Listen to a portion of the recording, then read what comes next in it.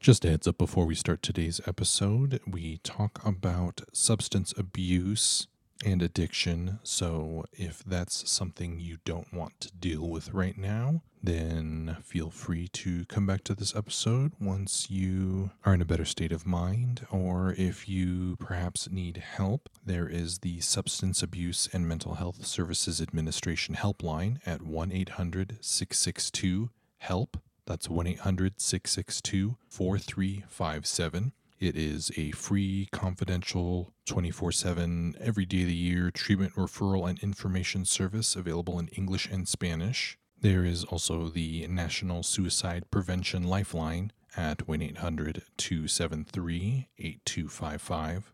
Or if talking isn't your thing, you can text HOME to 741-741, and that gets you to the crisis text line. Because you're worth it and you should take care of yourself. And what better way to take care of yourself than enjoy this podcast, right? That's not too shoehorned in, right? The following is brought to you with no commercial interruptions. Listen up. Just so I can try to get the I every time like I listen to you two, it's kind of like, okay, yes, I know this voice is Hannah and I know this voice is Lily, and then the next time I listen to your guys, it's like, oh, I forget again, and then it kind of get going. It's like, okay, I know which one is who. Yeah, I guess our accents aren't wildly different, are they? We're very Southern, received pronunciation, British. Yes. That's Hannah, by the way. I'm Hannah. Yeah, Lily is me, and I probably giggle more irritatingly, if that is helpful. I don't know. I think I'm a bit of a giggler too.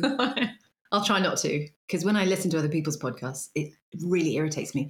Oh, I know what I was going to ask you, Brandon. So, how are you on the? Are you an explicit podcast? Do you sort of do you swear, or do you prefer not to? Well, with this song, I think you kind of have to.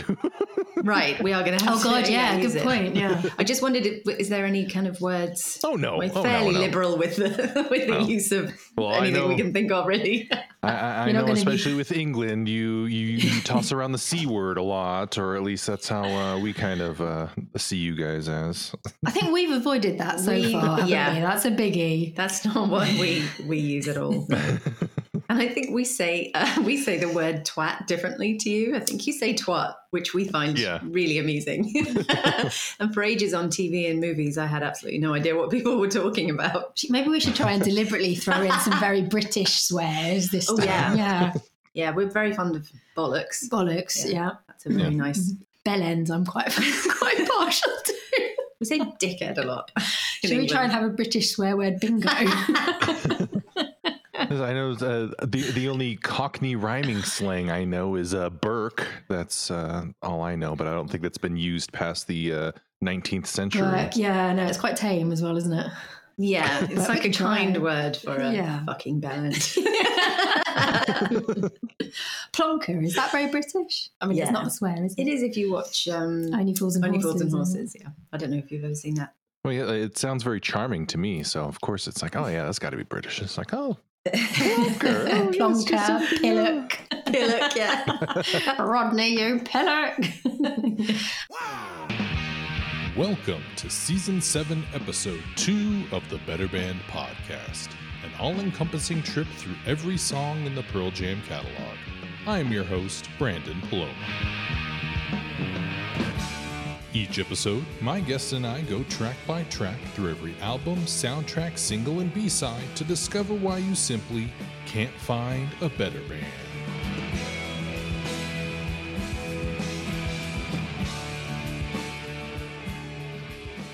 Welcome back to the Better Band Podcast. This is Brandon, today talking about the Riot Act track Save You with guests Lily and Hannah from the Society Owes Me a Gen X podcast. I guess. Hello. Hello. Let's see. We're talking about Save You, a song written by the band. Mike kind of came up with the main riff, and Ed, of course, wrote the lyrics for it. They first played it, I guess, on November 14th for a Letterman taping that wouldn't air until the next day, the 15th. where most people saw it first, but then they played it as a band for the first time in front of people at the first Showbox show on December 5th, 2002. Before we get too much into it, though, we need to know a little bit more about the guests. So, Hannah, we're going to ask you, since we have you here and you volunteered. Hannah, when did you first hear of Pearl Jam? Right, okay. I knew you were going to ask me this, and I know it's a very simple question, but I don't have a particularly simple answer. 'Cause I don't remember the exact time and place or the first song that I heard. But I guess it would have been something off 10 or Versus, because I would have been around 13 or 14 at the time, judging from the pictures as I look back at my mum's old photo albums, because I'm wearing one of my favourite T-shirts, my Live Stickman T-shirt. And my mum really hated that T-shirt and all my other oversized band T-shirts. Like, I'm quite a small, short person, short arse, we'd say. No, petite. Petite, Lily would say, because she's very kind. But yeah, I have a lot of photos of me scowling at the camera, and my mum's tried to put me in front of a beautiful backdrop of hanging baskets or something in our garden, in the sunshine. But I'm there in all my dark clothes and my my Alive T-shirt and my khaki combats and my Tank Girl DMs, my 14-hole DMs, and a little padlock that I used to wear around my neck as well, because I was punk. Just ridiculous.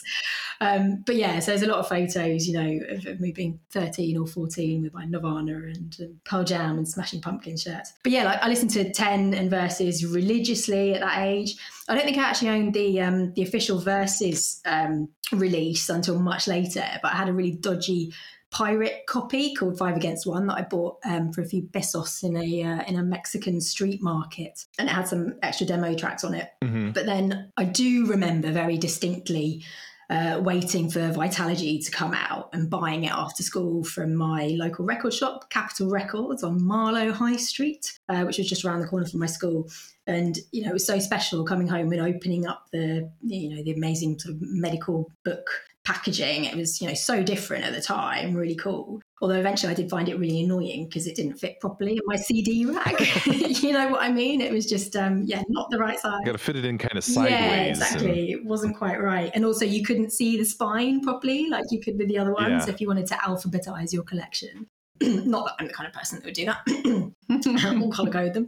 It was a bit difficult. But anyway, yeah, I love Vitalogy too. Not quite as much as 10 and Versus. And then, I'm afraid I am one of those fans that did just drift off a bit after that. My sort of friendship group at school, we all liked a lot of the same bands. We all really loved R.E.M., Radiohead, Nirvana.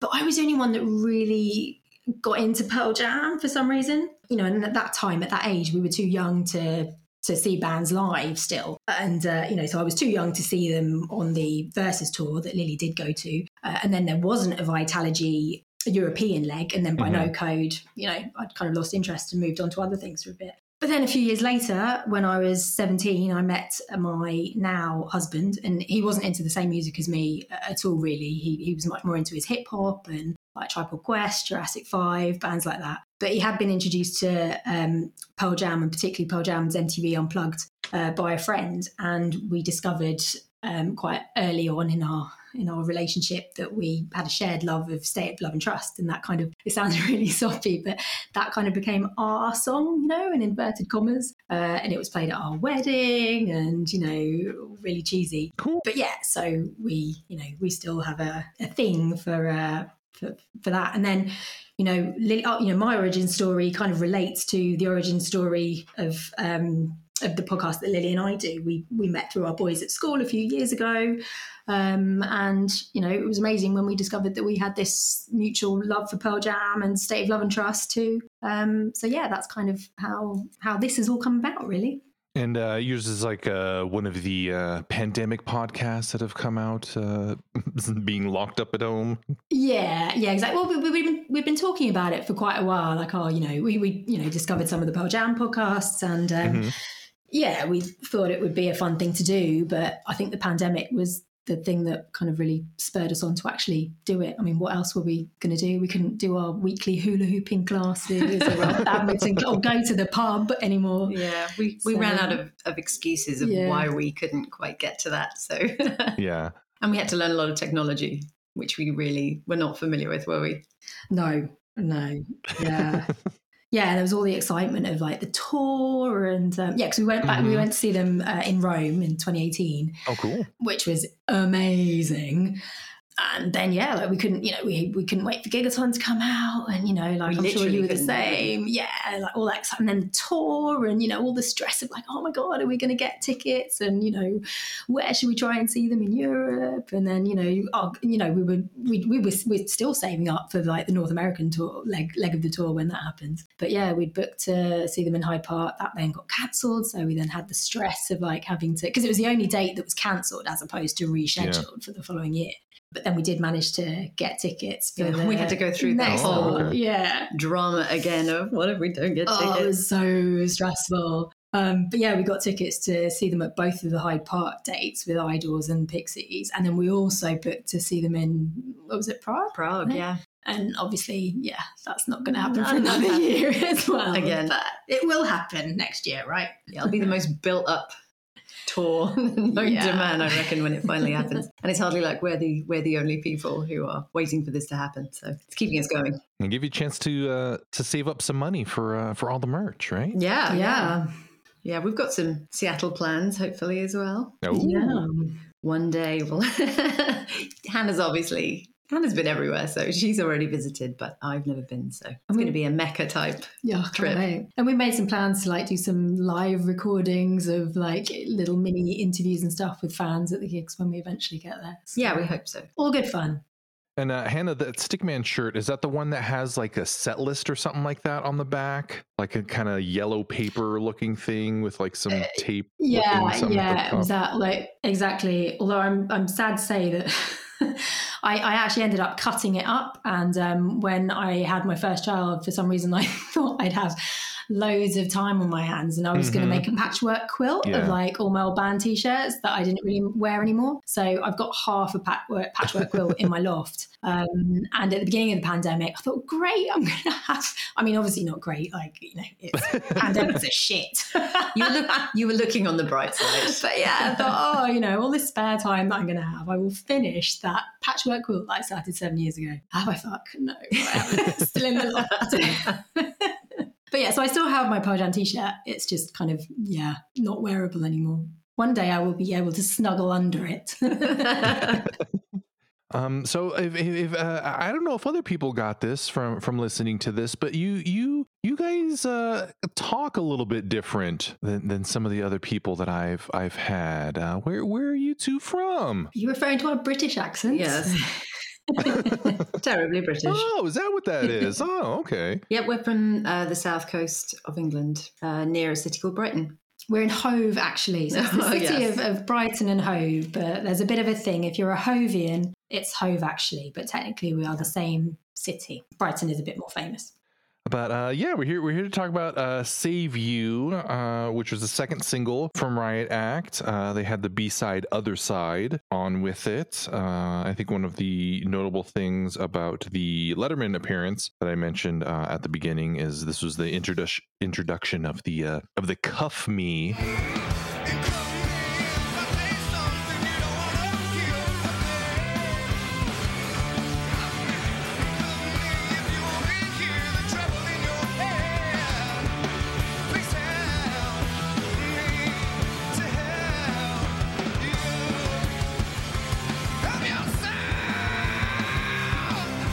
Because in this word, or in this song, there's a lot of fucks in it.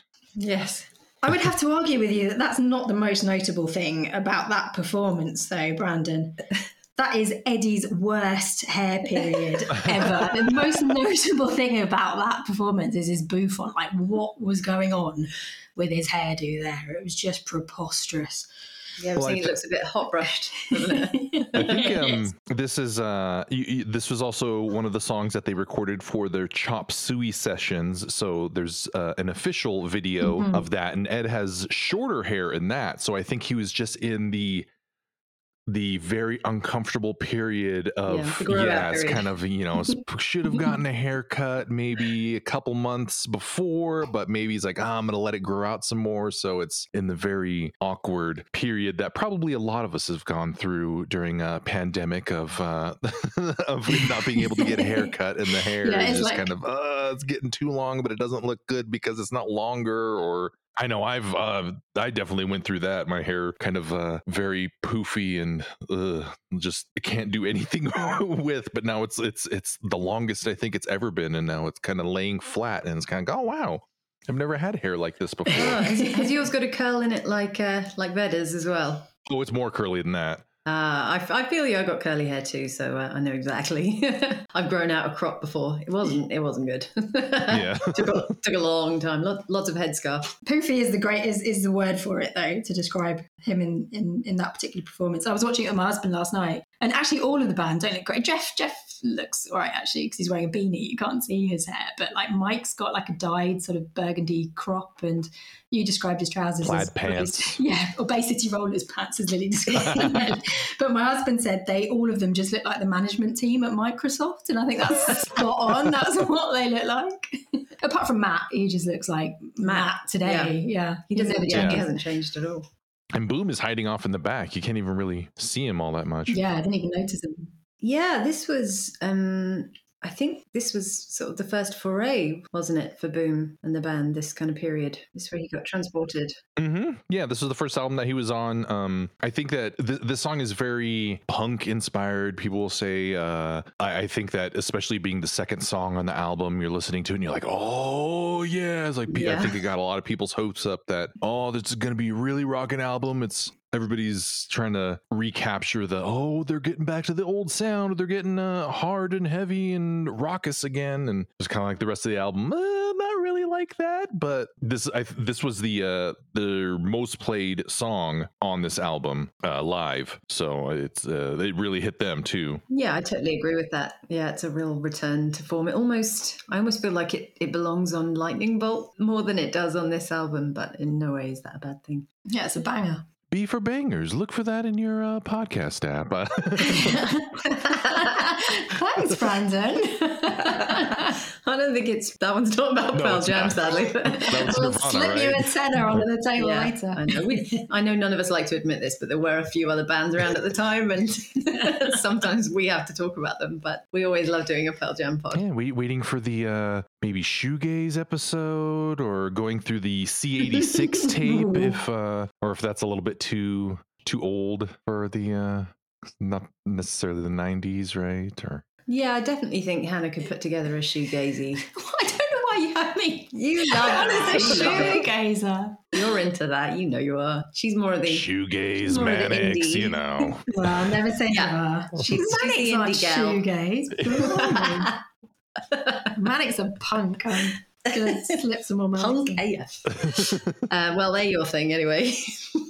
And it's a good job too, because we definitely, where we meet in the middle is where Pearl Jam is at, for sure. Yeah. So it's our first true love type situation. So yeah, let's see. One of the stories they've had about the song is Matt lost his headphones halfway through recording it. Yeah, that's amazing. And then he watched Jeff's fingers as he played bass.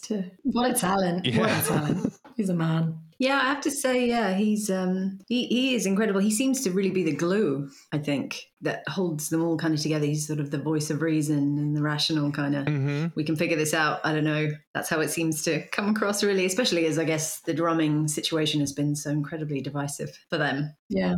Yeah, and plus Matt's songwriting too. I think that he's contributed, some weirder sounding songs, just time signature kind of Soundgarden-y sounding songs that people kind of don't really sound like Pearl Jam or whatever, but I think that everybody in the band really is like, oh yeah, let's do something new. Let's challenge ourselves so we're not doing the same thing over and over again. I think that really revitalized them as a band as well, especially seeing as how Riot Act is their longest, the most songs on an album too. So they just really got into it, I think, at this time. Well, that's the thing. Like, what is the Pearl Jam sound. I mean, there is an unmistakable Pearl Jam sound, but it's also lots of sounds, isn't it? You know, they're constantly changing and evolving. Yeah, I mean, probably they hate the fact that most people would say the first 2 albums are their true sound, because it seems like they're always trying to distance themselves from that. And I totally understand. It's like, I think we talked about it on our pod, but like, it's like David Bowie getting to a certain point and saying, right,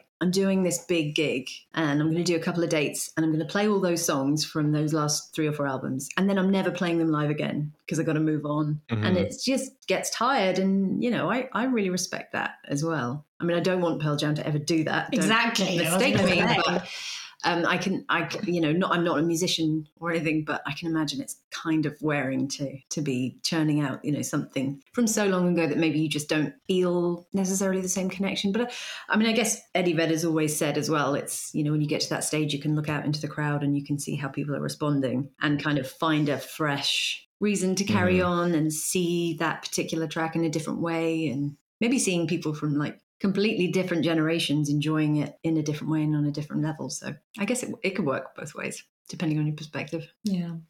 Yeah, I think that's probably one of the reasons why they also play the songs a little bit faster live too. Because I mean, if you've played a song, you know, 500 times or something like that, and it seems kind of a little bit slow, it's kind of like, okay, let's get this over with. Come on, let's, you know, I don't have the same energy as I did, you know, 20 years ago when I was playing this song. So let's kind of put a little bit more energy, play it a little bit faster.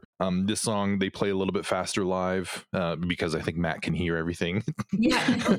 His headphones aren't falling off. I think he gets the blame actually quite a lot for that, doesn't he? They're like, oh, it's him. He can't, you know, hang back and feel the groove like maybe Dave A could. And, you know, he's not that dude. But, you know, maybe we wouldn't have Pearl Jam anymore if it wasn't for Matt Cameron. So I'm only given that. If we ever get through this and see them again, like I don't know about you and the rest of the Pearl Jam world, but God, I'm just hoping nothing bad happens to them, aren't you? Oh, no God. one breaks a leg. I haven't even contemplated that. Oh, you're bringing it up now. Stop, Oh, geez. stop. No, I'm bringing that bit. No, I'm bringing it up so it doesn't happen. All right. Oh, I'm okay, indemnifying the entire thing by talking about it. Not jinxing us, right? Yeah, we've got to get through another year.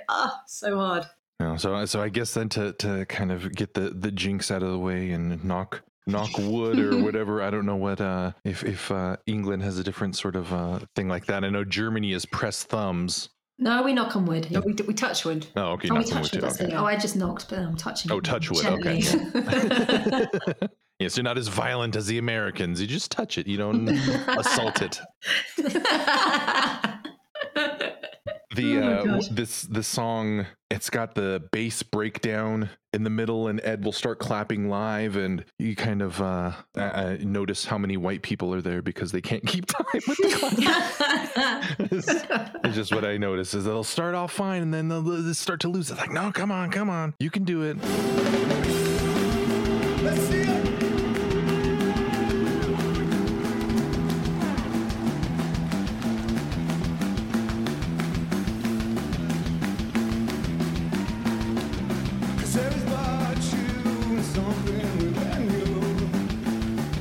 We're taking control. Let's pick it up, let's go. That's so true. That happens at every gig I think we've been to. Yeah, where that clapping thing is encouraged and people just get a bit carried away. I'm one of those. I've got no rhythm whatsoever.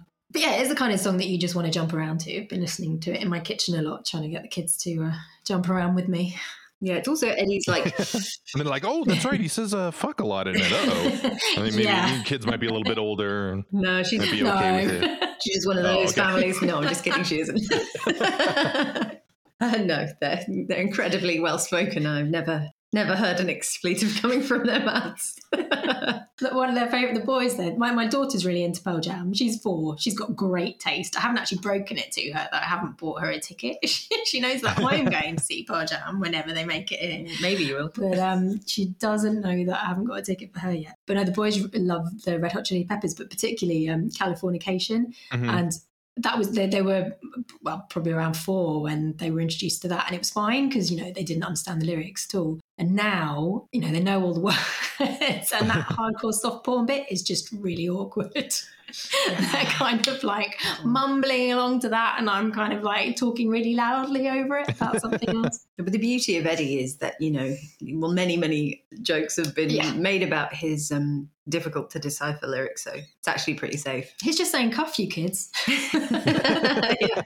And here's later on, I can prove it. Yeah, I think it's that intensity. It's that like old Eddie screaming, you know, that kind of barely concealed rage thing that probably puts us back in that maybe 10 era versus era. I've got to say, I do love a song with a good swear word in it. There just is something, particularly the F word. I just think some of my favourites, well, going back to the Manics, actually, they've got some great F word songs. But I don't know, it just really works in it. The Cuffy doesn't quite do it for me. Yeah. But yeah, I have read that Eddie said that in this song in particular, he uses it as a term of endearment and talks, well, I've got the quote here somewhere. He says, really it is, especially when you're a little bit frustrated. It's just something I've experienced a number of times and it came out quick. I couldn't figure out any other word besides fucker that had the same impact. And yeah, sometimes you just need that word. Well, it's coming from major frustration, isn't it, as well? Yeah, a lot of people have said, I think mostly because when you look at the lyric book, Mike is on the opposite side of the lyrics. It's like, oh, it's a song about Mike. And then some people say it's like, oh, you know, this is right around when Lane Staley died, so maybe it's about him. And I think Ed has kind of said, is, you know, it's just seeing so many people just through your life kind of disappear into addiction and just get pulled from the undertow into it and being frustrated about it. And it is very frustrating to see somebody go through something and not know how to help them. But then also you kind of have to realize too at some point is that if somebody needs help, sometimes they don't want it, you know, especially if they are very down and deep and just in the mindset of wanting to throw it all away. Possibly that, you know, no matter what you can do besides calling them fucker, you know, locking them in a room, just, you know, taking a hold of them and, you know, physically restraining them so they can't go out and get a fix or, you know, do something like that to hurt themselves. Like there's not really much you can do if they're bent on it. I think that's a lot of why people, they say that you have to hit rock bottom, you know, when you're in an addiction to realize that you need help then, because, you know, you get so far down, you're like, oh, I don't want I don't want this. I don't want to. The only further down I can go is, you know, 6 feet into the ground. And, you know, I need help at that point. And that's when the only place you're going to be when you're going to be open to it.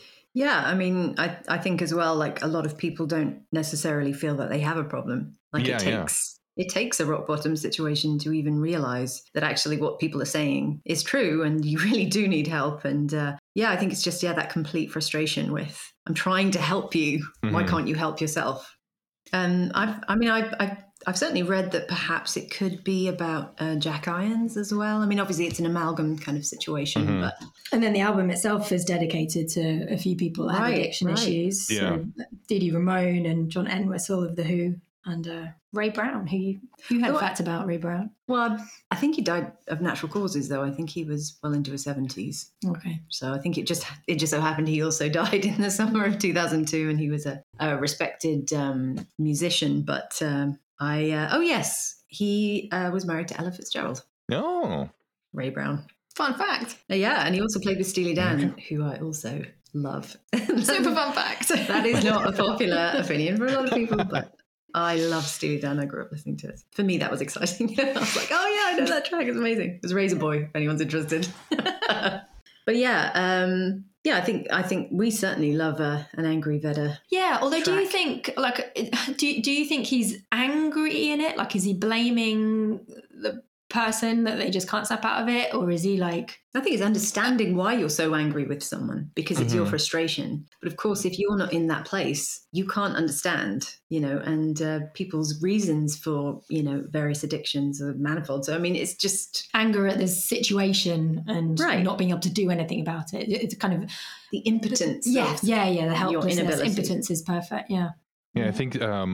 you know, you have the line, let's pick up your will, let's grow fat and lazy. I mean, the will could be, I don't know if it's necessarily will to live, but it also could be free will, like you've given up your free will to this, substance or something, I think that's and really letting true. it control your life. I think a lot of people, especially with, I think the American view of mental illness, addiction being a disease, you might have a little bit different view of it with the NIH in England with as far as dealing with addiction and stuff like that. But it's like seen like a personal or moral failing that you're not a good person, which is why you're doing drugs, not necessarily like you have something wrong with you and so you're trying to fix that with medication, but the medication isn't approved for that use, drinking too much or substances and that sort of thing. And it's seeing like, well, why don't you just snap out of it? Like right. telling somebody with depression or something like that, oh, just be happy, it's kind of like, well, you don't say to somebody with a broken leg, just walk on it, just be fine, just heal or something,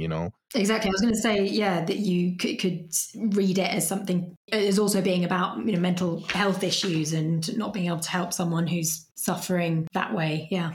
I think it's really honest as well of him, because obviously a lot of their tracks, will deal with a problem. Just off the top of my head, just thinking something like, why go or something, and just saying, this is a problem and everyone should be aware of it and it's shitty or whatever. But it's actually admitting that he has frustrations and that he's kind of wrong, I guess, in being so angry with somebody and yet he can't help it.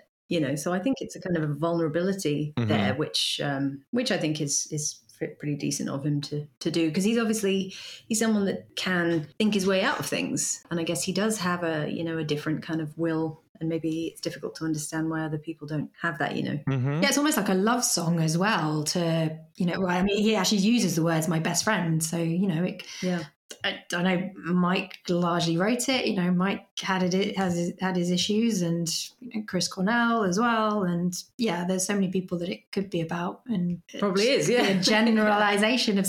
Must have been so difficult being in a band, particularly, in sort of the earlier part of the 90s when there were just so many people just collapsing left, right, and center, and it was a pretty dark period for them. We got some great music out of it, but it just must have been really, really difficult. I think the one thing I think of, just because of I don't know, my mind goes there, and I'm kind of a fan of comedy, is just him saying "fuck me" is the movie Superbad, and I know Jonah Hill like goes like "fuck me," right? And that's kind of, I think about that every time I hear that line. Yeah, it's kind of it's what we call a bit of a sarky comment as well. Oh, well, fuck me for trying to help you, start off then, kind of thing. I just try to imagine Jonah Hill on David Letterman now jumping around to say you. Yeah, I've also mentioned, I said Jeff Ament just is going, this is, he's going crazy in the song, especially, you have the bridge, the breakdown part where he's going in there. There's also Boom has very sinister, I think, organ going on there. They sound like minor chords kind of sneaking in underneath the song that, kind of sounds a little, like punky and energetic and stuff. But then you have this, you have the addiction, or you have the looming dread kind of floating underneath the whole song. Yeah, absolutely. Yeah, there's a kind of that, undercurrent of doom. That was fun. Poetic. It's funny how he, I find the whole Boom thing quite interesting, because the whole band are very keen to say, he was jamming with Eddie, and then Eddie just brought him over and he was like, guess who's joining our band? And they were like, cool, man. And I always think, did you though? He didn't really say that. He didn't know who Pearl Jam were though, did he? That is so the story goes. I mean, it's one thing to Eddie Vedder as a musician and everything, and he's obviously put out his own album, so I don't know. It's very good of the whole band if they really did say, fantastic, another opportunity to grow. Yeah. That worked out well. Pretty cool guys if that's what really happened. What you're insinuating. Yeah, so I think especially somebody who's not like, oh yeah, I want to be famous, I want to join Pearl Jam, I want to, have this huge lifestyle or something. Not. It's just a guy who's just kind of a very normal older guy than everybody in the band, who's just like, yeah, this is kind of cool. I like playing music and hanging out with these guys and having fun, on tour and stuff, and then go home. And seems like a nice guy, doesn't he? Yeah. very chill. But I'm just wondering, like, from the band, you've been in this band for a year, and then suddenly this bloke crops up. I know, yeah. Is it like, I don't know. I just wonder about Is it. it like Kurt Cobain bringing Pat Smear on? I don't know. Maybe not quite the same. Well, I think they were all sort of fans of, what was he, the Germs, that kind of that band, maybe of him as well, just kind of like, oh yeah, he gives us some punk credibility or some freedom because he's playing guitar too, but then also sort of like, oh, he's like a real punk guy, he's like authentic, and where you have Foo Fighters bringing in third, fourth guitar players and a keyboard guy and stuff like that, and you're just kind of like, oh, okay, well, that's... But of a slightly different generation as well. Like Pat was quite a bit older.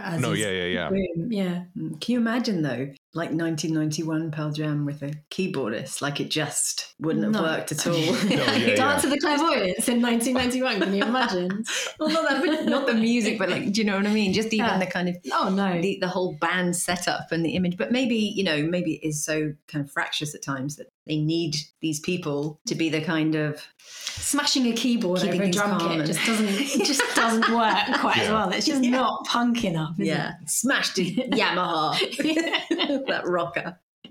Yeah, I think that it's kind of like, oh, we don't want to be like classic rock with a keyboard or something like that. And it feels very sort of 70s, I don't know, Journey or something like that. And it's like, oh no, we're cooler than that. But then, you get older, you're kind of like, it opens us up to more songs that have piano and keyboard and stuff like that. And we're not worried about the image and everything, especially with, members losing their hair and stuff. And musical instruments are expensive. Let's not waste them by smashing them up.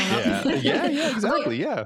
You're young, you can't afford a huge, keyboard setup and amps and stuff like that. Yeah. Well, I think Mike said that he'd always kind of felt that the band were missing a keyboard anyway. I'm not sure anyone else necessarily agreed with that. But a fantastic track. I wasn't, like Hannah, particularly into Pearl Jam. I kind of drifted away as well. But it's something that I've been getting back into, and Riot Act is a fantastic album, but it's just one of those things that when you have an idea in your head of what Pearl Jam is to you, and then you kind of drift away, as I think a lot of people did after No Code, you have to kind of become reacquainted with it, and you can see some of the, the old Pearl Jam, and then, you got more punkier bits, and you just kind of relearn them as a band, and they're as, fantastic as ever. So is this album one that you two have gone back to from, either rediscovering Pearl Jam, or did this one, when it came out, you were listening to it too and just kind of followed along with it? For me, I came back to it afterwards. Yeah, no, me too. So we're getting a kind of a decidedly grown-up perspective on something that we weren't. We were. I mean, I would have been in my early 20s when it came out. I'd have been in my slightly earlier 20s when it came out. But yeah, it's in my car now, and the kids, my kids over anytime I put the go, oh, is this Pearl Jam again? Like, yeah, but by this point I was like, for me it was more about like the White Stripes and the Strokes and stuff. I was just going to say I was proper into the Strokes at the time. I don't know if that's a good thing or bad thing in hindsight, but Kings Leon and the Strokes, were they happening yet in 2002?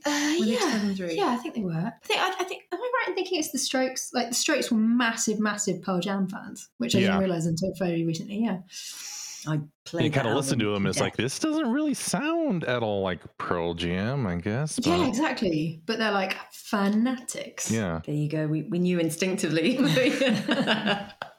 when we picked up "This Is It." We're like, we're in the right place.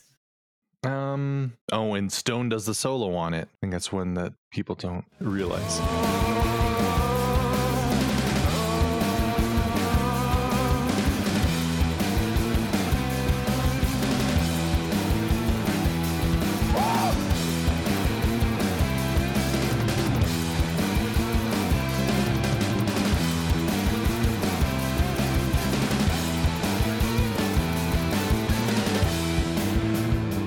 We are such huge Stone fans. We love Stone. Lovely Stone.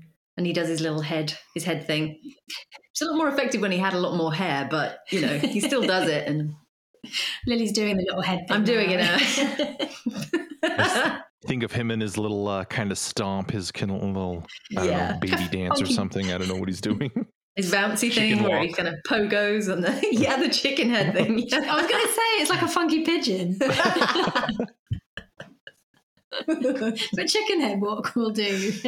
Yeah, maybe you prefer pigeon. Who knows? Chicken sounds a bit worse. Yeah. Yeah. Anything that Stone has a hand in as far as Pearl Jam goes, we're always there for it, aren't we, Hannah? Oh yeah. We don't like to objectify, but He's the we do. yeah. I don't know. He and Jeff are such sort of the funk core of the outfit. So Is there anything else about this song that you two have in your copious notes? Or I just have one little fun fact, mainly for Lily, really, because I know she's a fan. But it was, I hope I've got this right. It was recorded at Studio X, which was formerly known as Bad Animal Studio, which sisters Anne and Nancy Wilson of Heart owned from 1991 to 1997. oh, Named after their 1987 album. a very nice heart connection, yeah. which You'd ultimately appreciate goes that. back to Cameron Crowe. Absolutely. and Massive singles. fans of him too. Yeah. Yeah. But no, that's all I've got. okay, cool. That Yeah, sounds throw it good. in there. More facts, the better. Yeah, I mean, you could start your own Spidergram about it, Brandon. You really take off. Big fans of the Spidergram here. So we'll wrap it up then. Hannah, you had your spotlight in the beginning, so we'll spotlight Lily here at the end. I'm going to ask you, like Ed is asked at the end of Single Video Theory, to wrap it up. Lily, what does Pearl Jam mean to you? Right. Well, I feel like they're one of the first bands that I felt a connection to, just because it was so completely different. It was nothing I'd ever heard before. And that makes you feel it's a whole new start of your life, I think, going from child where people are playing you something and telling you like it, or, you listen to your parents' music.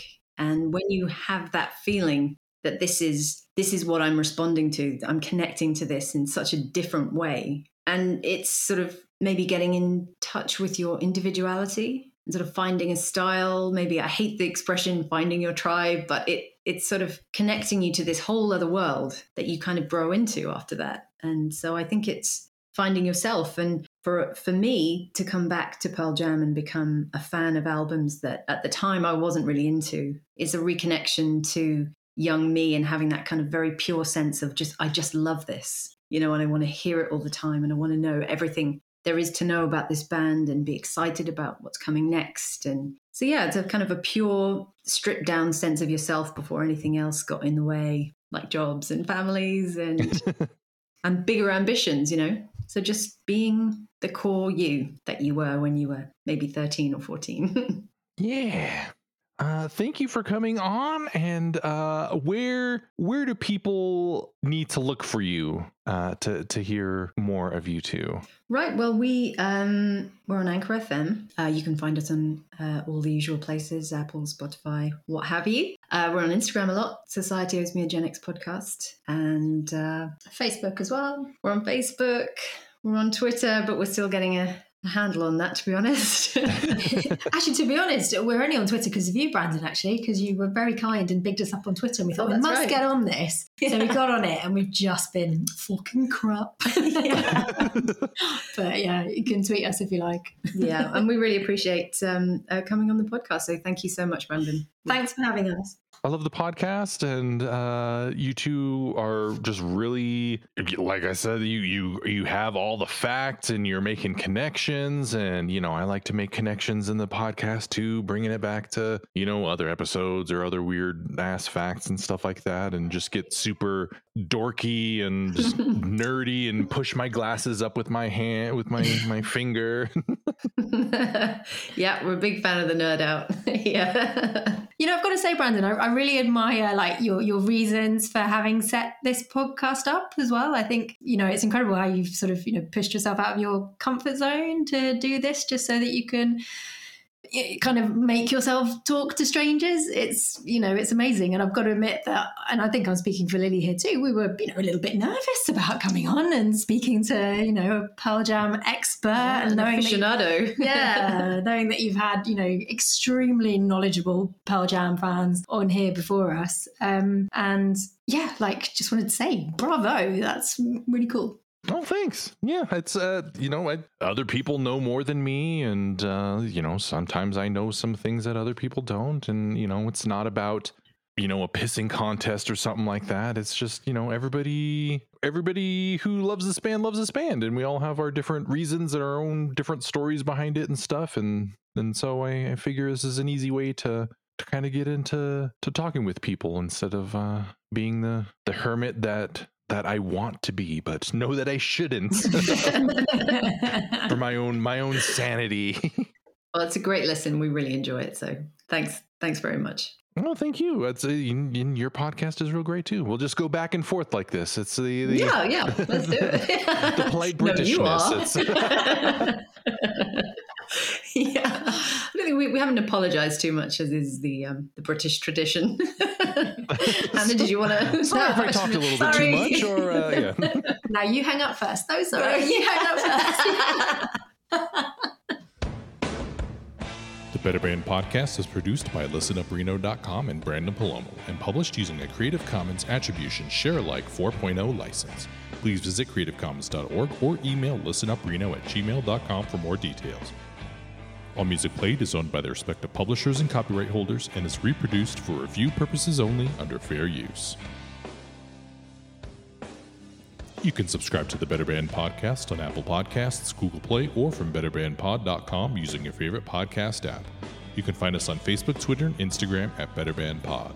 I am on Twitter at Brandon P, BRANDENP. If you like the job I'm doing here, you can go to ko-fi.com/BrandonP and leave me a $3 tip, or give me a 5-star review on Apple Podcasts, and don't forget to tell your friends. If you would like to be a guest on a future episode, send an email to betterbandpod@gmail.com or send any insights and stories you'd like to share, and I'll read them on the season finale episode. Again, I'd like to thank my guests Lily and Hannah, and as always, this is Brandon saying, yeah, I tell you, I don't get no regard at all. No esteem either.